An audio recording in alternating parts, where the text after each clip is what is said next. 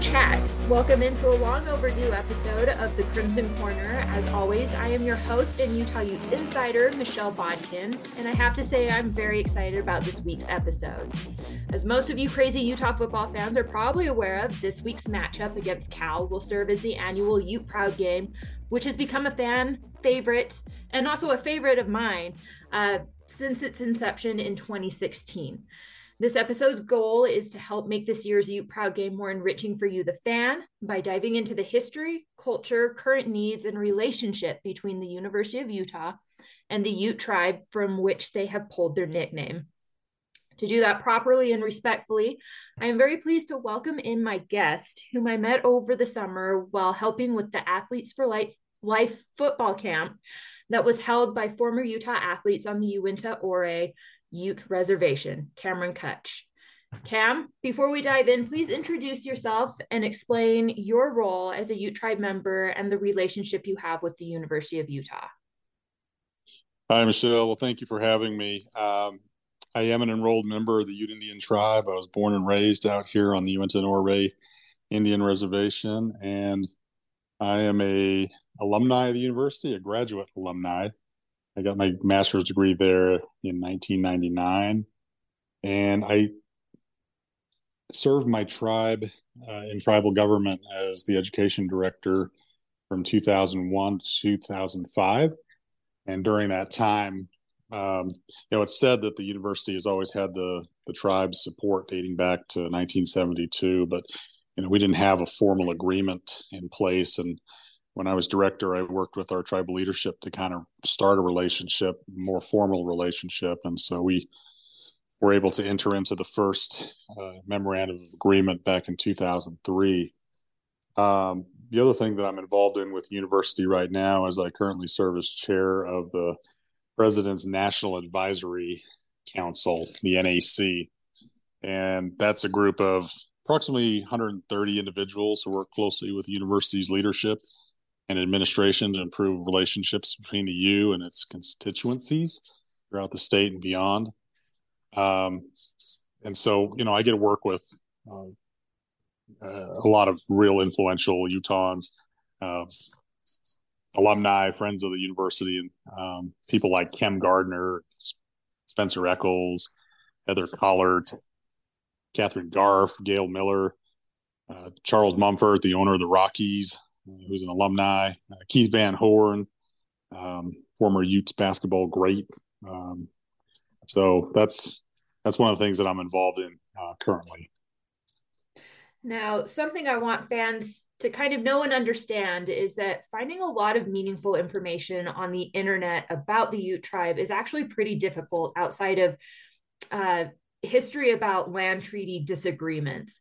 Obviously, there is so much more to this group of people, which is why Cam and I spent a good 45 minutes to an hour talking off the record so I could get a feel for who the Utes are, what they believe in, why the tribe exists, and just what is important to discuss, because there is a lot of ground to cover. So I think always a great place to start with these kinds of conversations is just the overarching history of who the Ute tribe is at their core, where they originated from, and how did this tribe come to be? Well, most tribes have, including ours, a creation story. And without sort of telling that story, basically our people were placed in the mountains so that we could be close to the Creator.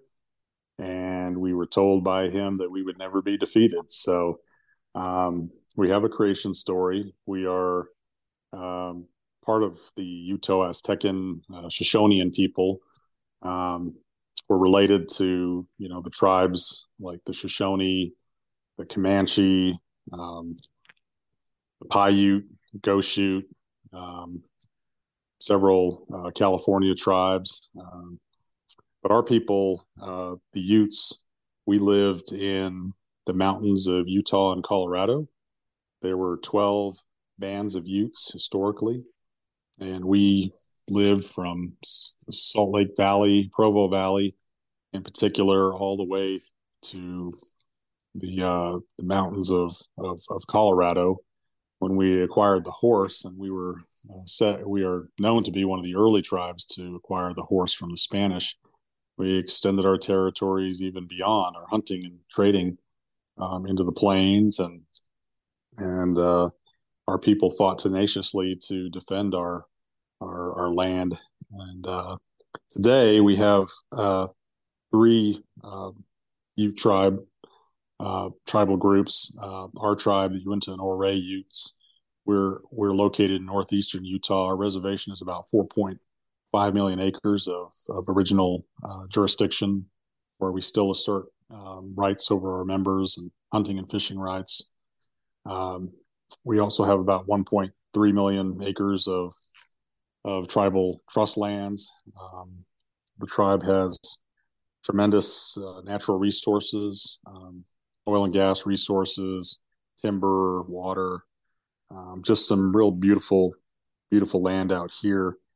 But and then we have our sister tribes, the Southern Ute tribe down in southwest Colorado, and the Ute Mountain Ute tribe in southwest Colorado as well. And then there's a small band of Utes, the White Mesa Utes, down in southern Utah. So that's sort of what's remains of our Ute people. Now, I'm curious, what does Ute mean or translate to in the Ute language? Yeah, it's kind of a Spanish term that came about, but the way we call ourselves is Nooch or Nuchu, the people. That's how our language describes ourselves. Interesting. And so then explain tribe structure, because I think a lot of people don't necessarily realize it's set up like a government. It's not just a random assortment of people. Everybody kind of has a job. Everybody has something that they do, and it is very structurally organized. Today, but historically, as I mentioned, we had bands of Utes that lived throughout the Rockies, and culturally, our people are very diverse. A lot of our ways were held within family groups. The bands, had selective leadership. We never had, a full-time chief or leader. We had, lots of leaders depending on the issue at hand. So, if it was going to war, we had war leaders. If it was hunting parties, we had hunting leaders. If it was, health issues or things that needed healing, we had, traditional spiritual people, and after those issues were sort of dealt with, everybody would kind of go back to society. So, we didn't really have structured, forms of government until later, when we came to reservations and had to adopt constitutions and kind of operate similar to the federal government. So the way our tribe is structured today is, we had three bands of Utes. The Uinta band, which is kind of a culmination of all the Utah bands, a consolidation, I should say, of all the Utah bands. We have the Uncompahgre Utes, who, along with the White River Utes, were forcibly removed from Colorado into Utah, and so we share a reservation.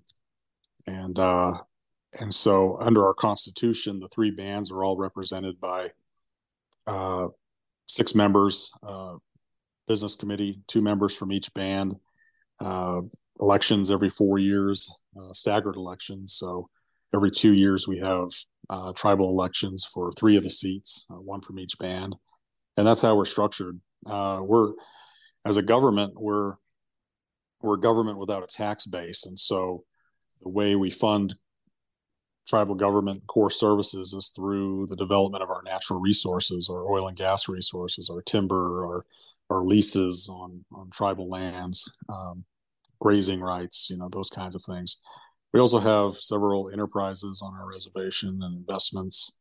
The tribe is pretty progressive in terms of, diversifying and trying to, create financial sovereignty for the members today and into the future.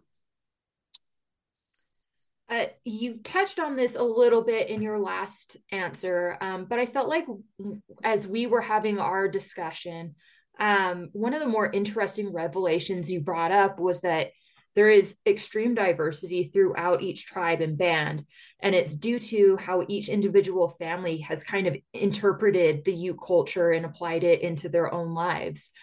Explain that a little bit more.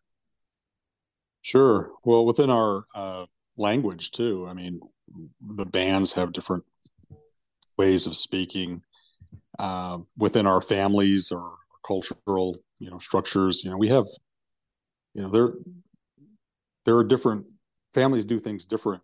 So when it comes to birth rituals, or when we have people pass on, we have certain things we do. Those are held within families, and so our culture is not, and as well as our history is really held within our families. And so we have our own family histories. We have our own cultural ways of doing things. There's some things that are very similar that we do. Some of our cultural ways are bear dance, which we'll talk a little bit about as we talk about what we'll see on Saturday.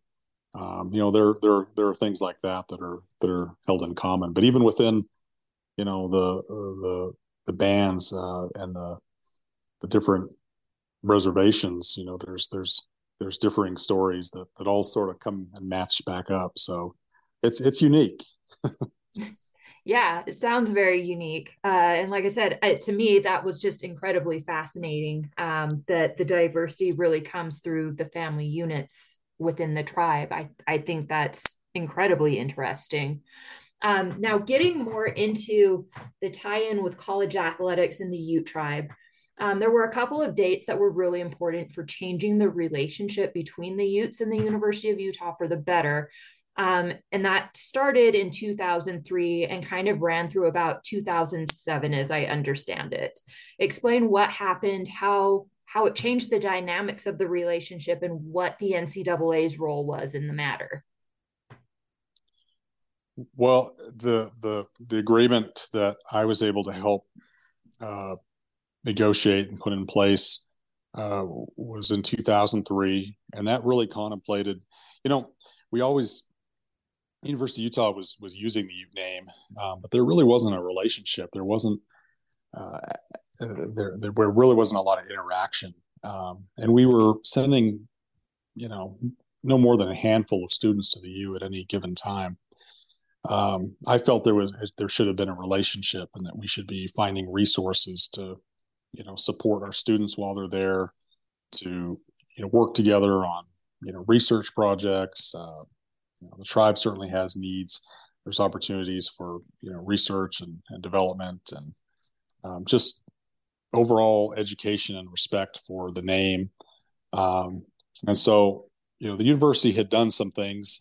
They had their research park, recognized tribal names, and that was great and all. But we felt like we needed to have a closer relationship. So that agreement sort of started that process, but it really didn't take off. And then another thing that happened was in 2005, the NCAA came down with some new rules that said that universities and colleges that use Native American mascots or logos couldn't use those postseason play. And the University of Utah was getting ready to go into the national basketball tournaments and so forth, and they were able to use that agreement, waive that agreement, and say, "Hey, we've got the permission of the tribe," and that really kind of saved the day in terms of the use of the Ute name in postseason play. The agreement, I think, was renewed in around 2013, 2014, and again in 2020. But it wasn't until recent leadership at the university, kind of beginning with David Pershing, who was president at the time, and later Ruth Watkins, that they really started to commit university resources to help build a relationship, to educate about the tribe, If you go to the University of Utah games, there's a lot of respect, a lot of educational information that's been put out. So fans aren't out there being disrespectful or wearing, things that might be offensive to the tribe and its members. Um, in addition, they've hired people to help students be successful when they do show up to the university to attend school. They've hired people to go out and do outreach on the reservation. We have several enrichment programs where students are able to come visit the university at an early age and kind of get at an early age influenced into what's possible. And the university folks come out to the reservation and participate in a lot of our events. We have a big fundraiser out here for college scholarships that the university comes out and plays in that golf tournament. They come out to our bear dance ceremonies and things like that. So we've really over the years started working more closely and have found scholarship resources, donors, people that have a genuine interest in supporting the tribe. They've done some really nice things that have made attending the university for our students, that have helped them be successful. Now, leadership is also a big factor in this story. And again, you kind of briefly brought that up. How did that turnover on both sides help push the relationship forward between the university and the Utes? I think really just getting together and talking and talking about the needs, talking about how they can better educate people on the Ute people, the use of the name.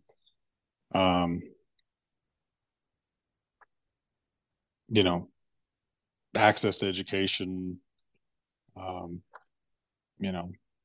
allowing, they created an advisory board. So there's representatives from the university administration, as well as the Ute tribe leadership, the business committee, the education director, some of the tribal departments that work a lot with our kids, our recreation department.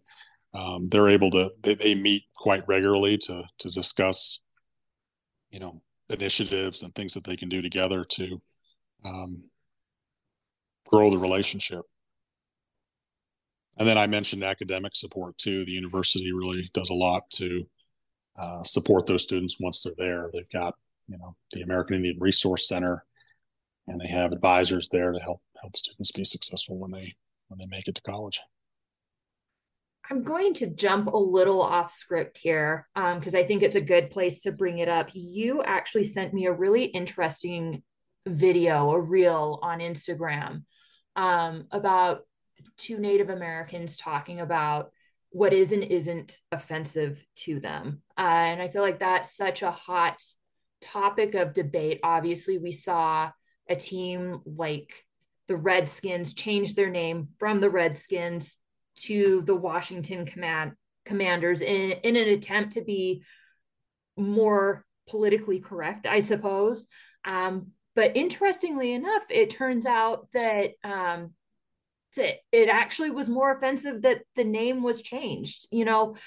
Talk about why there's such a confusion between people and for obviously you can't speak for everybody, right? But as a general rule of thumb, what does constitute as being offensive versus I guess honorary in cases where you're using like a native word or nickname for a team? Yeah, well, I mentioned earlier just how diverse our Ute people are. We have different ways of viewing the world, different ways of culturally native people across the country.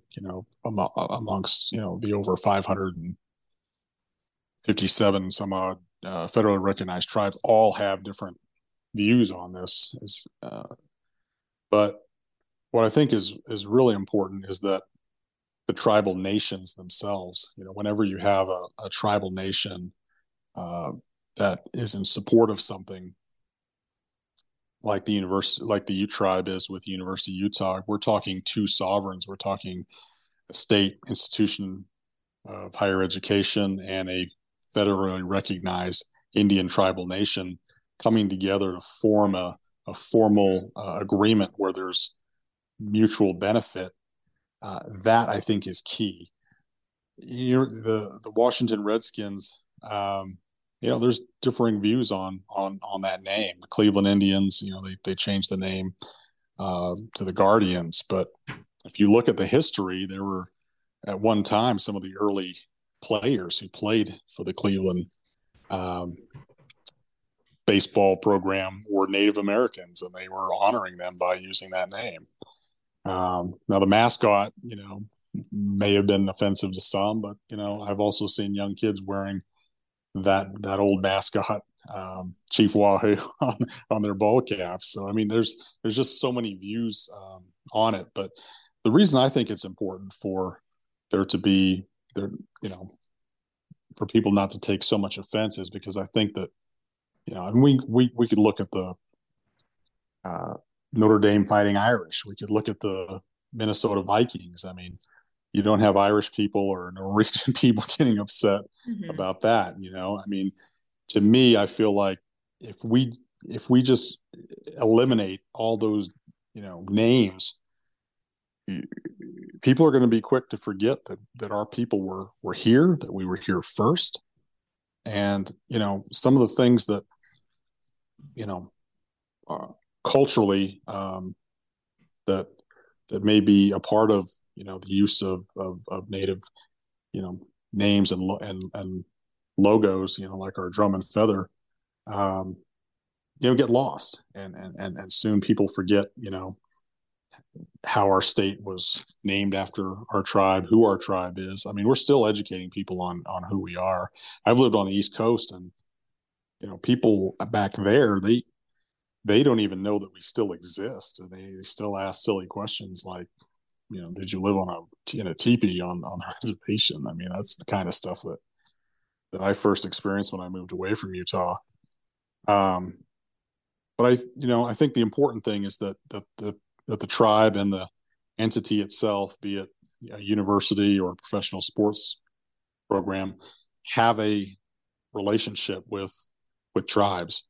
And that's been done with University of Utah. It's been done with Central Michigan, the Chippewa. They have great relationships with the Chippewa nations in that region, and then the Florida State Seminoles too. They've had a long relationship with the Seminole tribal nation, Florida State, and the tribe there. And what's cool about that is, a lot of people don't realize how successful some of these tribes are across our country. They're very successful in terms of economic development. Seminole tribe, for example, they own, casinos and resorts and golf courses, and they own the Hard Rock Cafe name. I mean, they're very successful, and so they I believe use that as a marketing opportunity. That relationship with the tribe, and I'd like to see more of that with our tribe too, because we have things that we do as far as economic development as well that I think should be showcased in some way. So yeah, that's kind of how I look at it. And then, I mean, obviously, like all relationships, there's always room for improvement and growth, no matter how well it is going. Talk about some of the positive changes you've seen, and then some of the things that could still be addressed and improved upon. Yeah, well, there's the positive things kind of begin with education, just educating the university students, the community, the alumni, the state, everyone that's, interacts with the University of Utah. I think there's wonderful opportunities to educate people about who our people are, that we still exist, and that we're still facing challenges today. Our people are still fighting for our lands, our water rights, our right to develop our mineral resources.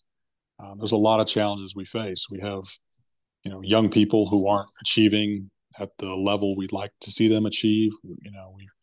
We still have, things in our community that we'd like to improve upon, but we also want them to know about, the good things that are happening, the economic development that takes place on our reservation, the investment that takes place. There's a lot of jobs just in the oil and gas industry on our reservation that take place. The tribe is a major driver of the economy here in our state, in the eastern part of the state, and that's something that people need to know about. Now, one area where this relationship has truly blossomed is with the Ute Proud Game, where the Ute tribe comes and performs one of their tribal dances and gives some explanations of their culture. The other day when we were chatting, you brought up last year's dance, the bear dance, and the significance of it to the Utes. Go ahead and explain here just some of the nuances of the movements fans will see throughout whatever dance the tribe chooses to perform on Saturday. Sure. The tribe has, been practicing. It'll be a lot of our young people, some of our elders will come out. I think there's over 100 people that will be performing, and they'll be doing some of the dances that come from the powwow tradition. There's a lot of dance styles that a lot of tribes have adopted. Some of the traditional forms, traditional war dance, traditional women's dance are things that are ancestral to our tribe. But there's a couple other styles like fancy dance where they have the feathers, really colorful feathers, and do lots of spinning. The women will wear shawls and will dance almost like a butterfly kind of floating. There's a jingle dance, which originates from the Ojibwe people. You'll see some of those styles that are part of the performance, but you're also going to see a demonstration of what is a dance that is original to the Ute people. And that has a story to it, a history to it, where historically our people, we lived off the land and we were a strong people. If you've lived in these mountains, you know that you've got to work hard every day or you won't survive. So, our people were always prepared for winter. Winters were sometimes hard. When springtime came, it came time for gathering and for hunting. And in this particular story, this warrior goes out on his own to hunt for his family, his people, and he comes into contact with a bear, and he draws his bow originally, but the bear communicates with him almost like telepathically. Our people always talk about how historically our people were really close with nature, and that we used to be able to communicate with nature. And so the story goes that this bear tells this young warrior to take this dance back to his people and to celebrate this dance every spring, to celebrate the new year, to celebrate renewal, to celebrate birth, to celebrate life and abundance. And so our people have been doing that for hundreds of years. And so historically, what would happen is, and they would do it every spring, and different bands would come and stay and for days, and they would do this dance, and they would feast and eat and often meet their partners. There's a few details to it, but it's a really pretty dance. And the men line up on one side, the women on the other, and they have they don't use a drum. They use a they use kind of a flat sort of surface that and they call it a rasp. It's got these notches in it and a bone, and that makes the sound. And the songs they sound a lot like the bear when the bear sounds, but they're almost like bear chants. And so you'll notice that about the song, and they'll take a couple of steps back and forth, all keeping a straight line. And then they have what's called the cat man, where he'll divide them he'll divide the dancers, and the way it works is that the women get to choose who they dance with. And historically, whenever this dance would take place, all the bands would come together, and the women would choose their partner. And if a woman chose your husband or your boyfriend, you had to let them dance. There's nothing you could do about it. um, and so and so you'll see when they split them up, how they how they dance in unison. And it's a really pretty dance. It's very colorful, and it's something our people have been doing for, like I said, hundreds of years. Now, I think what's also kind of cool is some of the kids that participated in the Athletes for Life camp on the res over the summer with the former Utah athletes will also be performing on Saturday in the halftime dance this year, in a game that obviously features current Utah athletes. Talk about the importance of opportunities for these kids to be around high achieving individuals and how it builds much needed confidence for them going out in the world and finding their own why. Yeah, I think it's important for people to see what's possible. I think exposure is one of the most important things, and I think expectations are also important too. I think about growing up and how before I even knew what college was, I knew I was going, and I think we're seeing more and more of our people expect that of their kids. It's more accepted, that their children go on to college or trade school, and better their lives. And there's not the mistrust that there used to be, historically. But just like the camp we did this past summer, Athletes for Life, it was great to get those kids out with former players and existing players, and give them exposure. When I played football in high school, I did it in Massachusetts, and I played little league on the reservation. But when I returned, a lot of the kids I played little league with, just like they never played high school football. So I don't know why, but today we're seeing more and more of our young people playing at the high school level. And we've had a lot of talented kids over the years. And I think if we give them those opportunities and we give them exposure, they can see what's possible, and reach for those things. Set goals, and start reaching for them.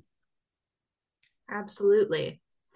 I mean, we'd be remiss if we didn't talk about the drum and feather logo. It's sometimes a very polarizing topic, but based off of conversations I've had with you and a few others on the reservation, it feels like it's been unnecessarily complicated out of fear or not fully understanding what it means for the tribe. What do you think of that logo, and what would the future for it be in an ideal world?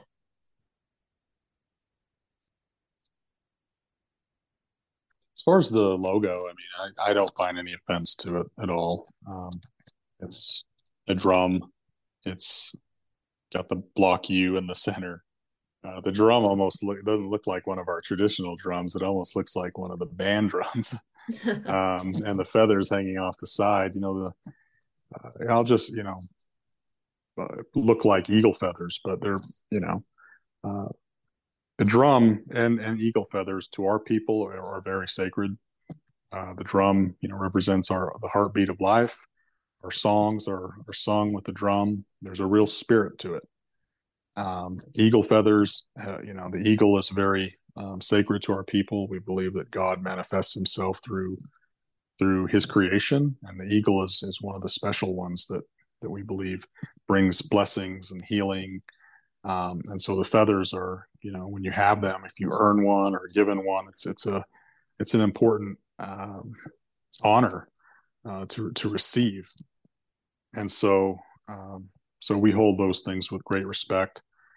Um, and so the logo, like I said, the drum almost looks like a band drum, and the university now has the mascot swoop. So maybe they're red tail feather, red tail hawk tail feathers. I don't know, but I think most of our people don't view it in any way. We there's a tribal element to it for sure, but I don't know why people would take offense to it. And I think if the University of Utah and the Ute tribe have a relationship and an agreement to support its use, I don't know why anyone would question that, because you're talking, again, two sovereign groups, sovereign nation, agreeing to that. Mm-hmm. And so even our tribal logo, our the official seal of the Ute Indian tribe has an eagle on it, has tail feathers, and some may say, well, that's because you're an Indian tribe, you can do that. But our people have given permission for that. We don't see anything that's offensive there. People aren't using it in a negative way, and I just love seeing it. I love seeing it on the side of the team's helmets. I think I shared with you. I don't like when they wear the block U on the side of the helmet. I want the drum and feather, because we win. We always win. Yeah. When we have that. We've gone to like 2 Rose Bowl games and we've put the block U's on the side of the helmets and have lost. And I'm just like, sometimes you have to be who you are. You need to stick with your identity and know that, very similar to the tribe's creation story, we're from the mountains and we will not be defeated. So, prepare for battle, because that's, these other schools, when they see that, that's what they respect, about University of Utah. I love that. I love that comparison, actually. That was pretty good. You did briefly touch on this as well, but I loved this topic that came up in our discussion offline, is the relationship between the Seminole tribe and Florida State. I feel like no one questions what a Seminole is. They might have a very rudimentary understanding of what a Seminole is, but it doesn't seem to confuse the general public the way the Utes do. What elements do you think the Utes and the University of Utah can take from that relationship and apply to their own in order to spread more general knowledge of who and what a Ute is? Well, they've just got to celebrate it more. They've got to, not hide from it. You're either proud of it or you're not. And sometimes I wonder whether the university really, I think the sports program do, but I wonder if the university as a whole, the administration, really gets behind the name. I know the alumni do. Mm-hmm. And I know that, lots of people across the state really value that name and the relationship. At Florida State, they embrace it. They not only do they, use the name, but they also use cultural elements. I mean, this weekend there's some cultural designs that will be on the helmets of the Ute players, of the Utah Utes players, football players this weekend. Those ought to be permanent on their uniforms. If you look at the Seminoles, they've got those tribal designs on their uniforms. I mean, and it's intimidating, but it's beautiful too. And for this game, the design they have on the helmet, I'd love to see it on the uniform as well. At least for this game, the Ute Proud game they have every year. We just need to embrace it. We need to fully get behind it, grow the relationship. I'd like to see our tribe use it as a marketing opportunity to market itself. I'd like to see our Ute tribal seal somewhere in the stadium so that people know that who the Utes are. I'd love to see, we've got the big jumbo screens. I'd love to see, and they do it from time to time, just a short video on who we are. Not just the cultural aspect, but also the economic impact our tribe has on this state. I think it's important for people to know that. As a member of the Ute tribe, what does it mean to you to see these high-level athletes take so much pride in wearing your logo and representing your name to a greater audience and continuing to rep it years after they're done playing? I just think there's a tremendous amount of respect. I think the athletics department, its coaches have all embraced it. And, they've from time to time invite some of the tribal people to come and speak about the name, about our history, so that, especially, their incoming freshman players, so that they learn from when they get here, what it's all about. I've been invited to a few of those where I've come out and talked to the players, given a short, history of who we are, why there's, great strength in being a Ute. Um, so, I think, just the athletics department, the way they've embraced it has made it really good for players. And I think they've, a lot of the former players. I mean, they take great pride in it. They really do. And, I think it's a good thing. This is a question I love asking the athletes. What does it mean to be Ute proud? You know, I struggle a little bit with the word pride. We always hear pride before the fall. um, I know that's a marketing thing that they've come up with, and our people, I think our people have a lot of respect and appreciation for the blessings we have. We know that Father God, the Creator, has blessed us as Ute people, and He's put us in these mountains, and we've survived through many difficulties, and are still here and remain. For me, I'd love to see them change that from Ute proud to just Ute nation. Because I think people being able to say, "Hey, I'm a part of the nation. I'm a part of Ute nation. I'm a part of this family. I'm a part of this culture. I'm a part of this way of life. I will never be defeated." I think that's more powerful than just going out there and being prideful. I really would love to see it become the Ute nation. Interesting. And then finally, Cam, if people are interested in learning more or wanting to be an ally and help continue to build the relationship, where can they get more information or where can they get started in getting involved? Sometimes you just got to get out and do it.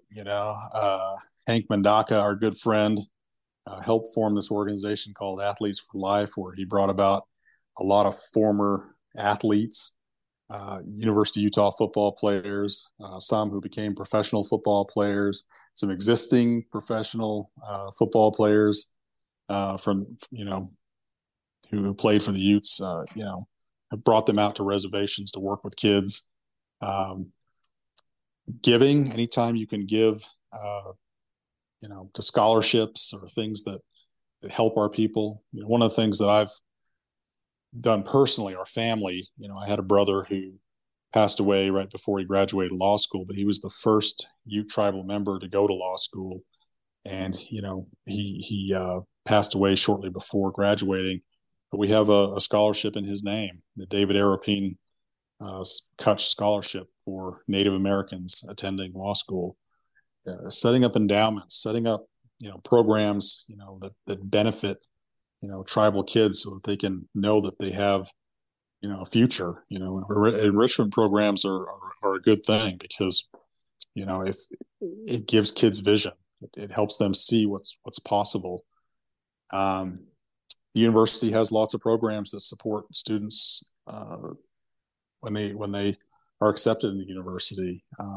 The American Indian Resource Center, for example, does a lot to support students and create community there on the campus.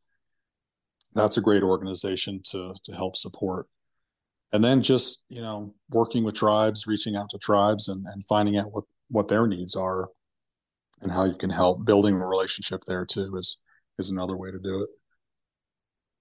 Well, Cam, I appreciate so much your time and your input into doing this particular podcast. I think the information you gave was incredible. And I hope that other people won't be so afraid to have similar conversations in the future because I think it's helpful in building relationships and making our community stronger. Yes, I appreciate the opportunity to visit with you and talk about this. It's something that's I think a lot of people still have questions about or wonder about. And I personally don't speak for the Ute Indian tribe. I'm not an elected official. I'm a member of the tribe, but that's, my perspective on it. I've had some history. I've worked for my tribe. I've served them. I've helped work on this relationship from that perspective, as well as an alumni and as well as an NAC member. And, I'll continue to do that. Well, thank you again, Cam, so much. That will do it for me this go around. Until next time, go Utes. Go Utes.